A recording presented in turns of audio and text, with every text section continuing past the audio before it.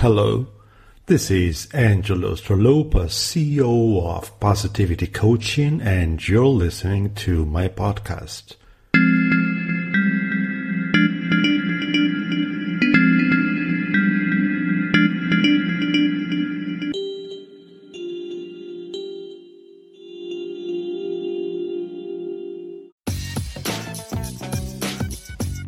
Hi, this is Angelo Stralopas, and you're listening to my podcast.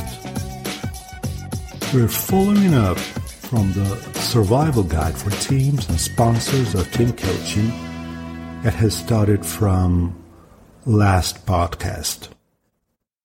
Usual failures of a team coach. An inexperienced team coach has to manage multiple challenges at the same time. The usual failures he usually gives up, focusing too much on his own performance, on his own plan, and on the way that he managed to respond in the group session.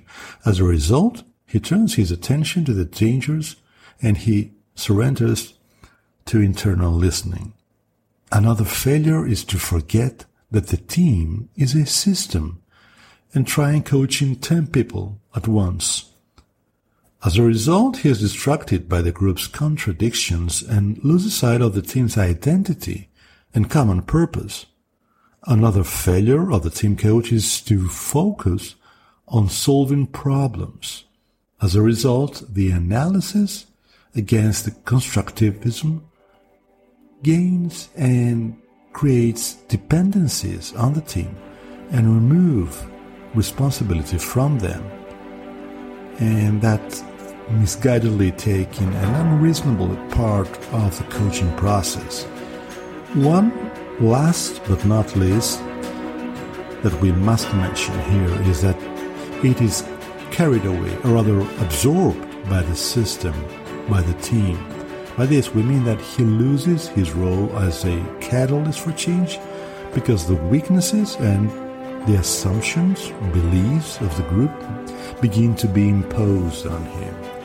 These are just some of the goal setting that you can use to become aware of the common failures of a team coach.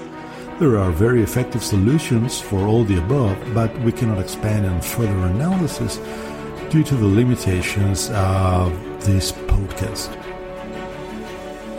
Let's pause for now at this section of the survival guide for teams and sponsors of team coaching, and we will continue on our next podcast.